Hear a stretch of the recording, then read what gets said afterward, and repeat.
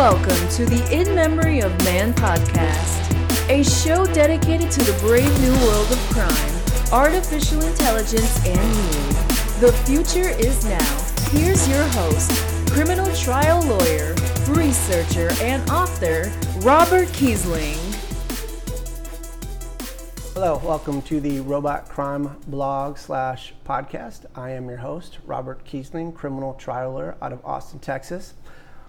This is episode 2. The purpose of this podcast is to give you, the listener, information regarding artificial intelligence and how it applies to the criminal justice system, both now and in the future. The last time I left you, we were talking about the State versus Loomis, the Wisconsin State versus Loomis, where artificial intelligence sentenced a man to 6 years in prison. Yes, artificial intelligence sentenced a man to 6 years in prison. But before we jump into that, I want to go ahead and read the news for this podcast. So, Saudi Arabia's robot citizen is eroding human rights.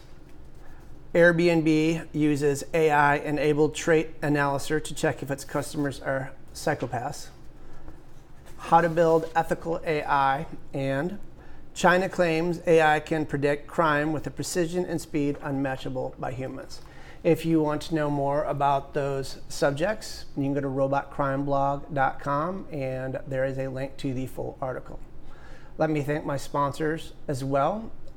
Big Smoke with a QUE.com for all your catering needs. Also, the law offices of Robert Kiesling, and that is for all your family and criminal trial needs, law offices of RRK.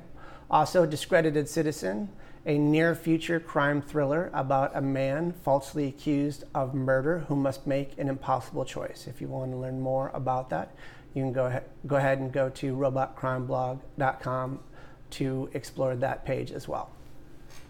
Okay, so let's talk about the bias and what bias means in terms of artificial intelligence. Well, like we talked about in the prior episode, you have your cell phone, and yes, you know how to turn it on, you know how to turn it off, you know how to make a phone call, you know how to use an app, but you don't know the inner workings of the algorithms of how all that connects together to simplify it so that you can do that. Well, the same thing can be said for when a judge is looking at the Compass program, which was used, the artificial intelligence was used to sentence Mr. Loomis. Yes, they can look at the summary, and they're going to see that there's a chart, and then they're going to see 3 qualities, right?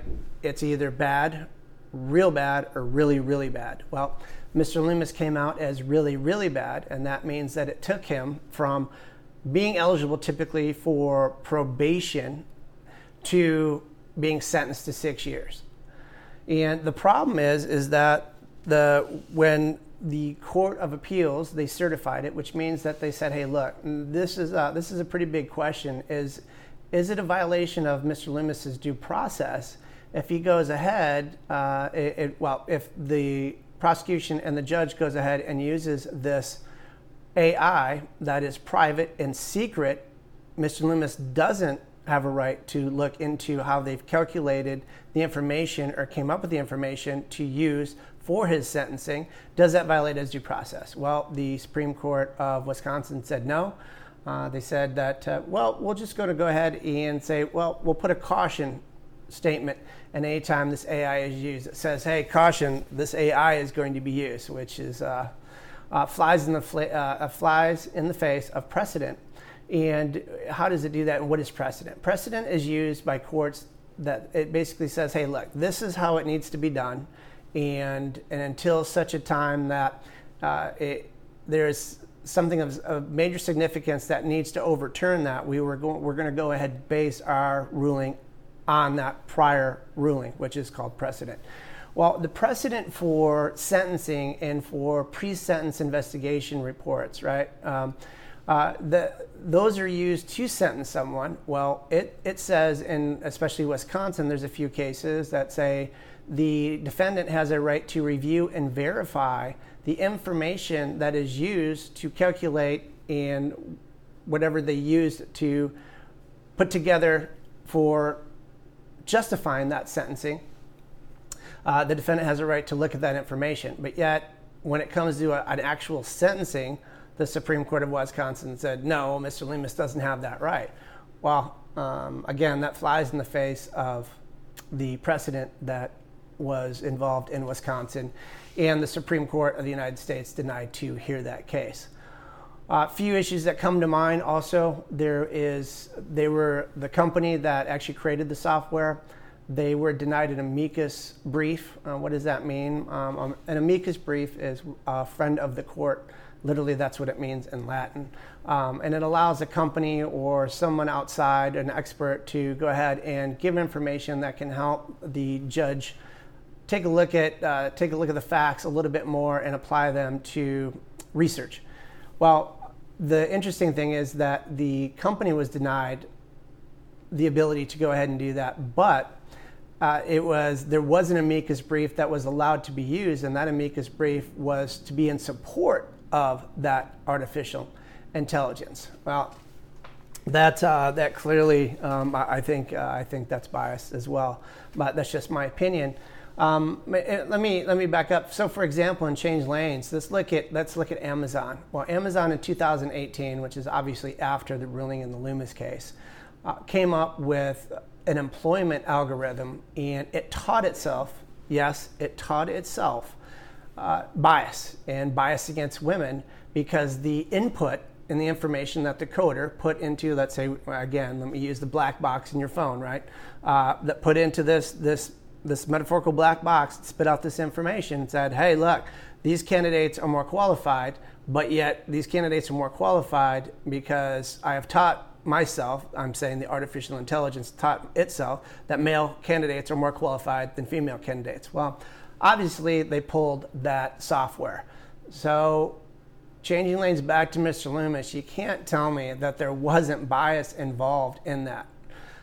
Now let's take that further. So there was an expert that when they appealed the case in the circuit court, that talked about how there's a few issues and it should not be used in the severity of sentencing, which it was used in this case for the 6 years. They said that there's a couple issues. One is, how do you update it? And how do you know how they updated it? And what were the standards of which they updated that software with? Because if they don't update it, then there's a huge problem. Also, it doesn't look at the individual specifically, it just looks at groups, and then it categorizes that individual into a group, which is crazy to me. But we don't know if that group was affiliated with citizens of, say, California, citizens of Ohio, citizens of Texas, and that has a huge factor on how it was calculated. Now, the interesting thing about this case is that Mr. Loomis's attorneys did not argue the confrontation clause, nor did they argue the equal protection clause. Now, equal protection means that we all have the same rights, and they were saying that they didn't make the argument that there was that the equal protection was invoked. But clearly, if there was some kind of bias, I think that obviously that they could have made that argument. Also, a confrontation argument where you have a right to confront your accuser under the Constitution. And I think that anytime you're going to be sentenced to 6 years, you should be able to look at that information. And the precedent for pre-sentence investigation out of Wisconsin anyway says the same thing, that the defendant has a right to, again, review and verify that information, which the Supreme Court didn't allow Mr. Loomis to do. So it looks like we're cutting short on time. I want to go ahead and talk about my quote. My quote for the day is from Muhammad Ali. It is me, we, simple but effective. Also, if you would leave a comment or questions regarding this podcast on Robot Crime Blog.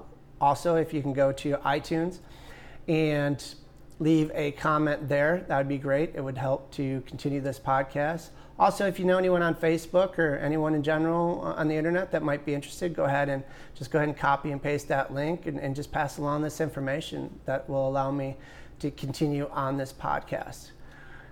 The next episode that we'll be talking about is going to be dealing with robot brothels. Yes, robot brothels. They do exist, and they actually applied for a permit out of Houston, Texas. They were denied that, but they are continuing to push forward with that. Also, the leading developer for the robot brothels ironically enough, is right here in Austin, Texas. So it should be interesting. I'll try to reach out to them and get some comments from them regarding that information. If Skynet doesn't take over by the next podcast, I look forward to seeing you then. All right, y'all take care. Bye.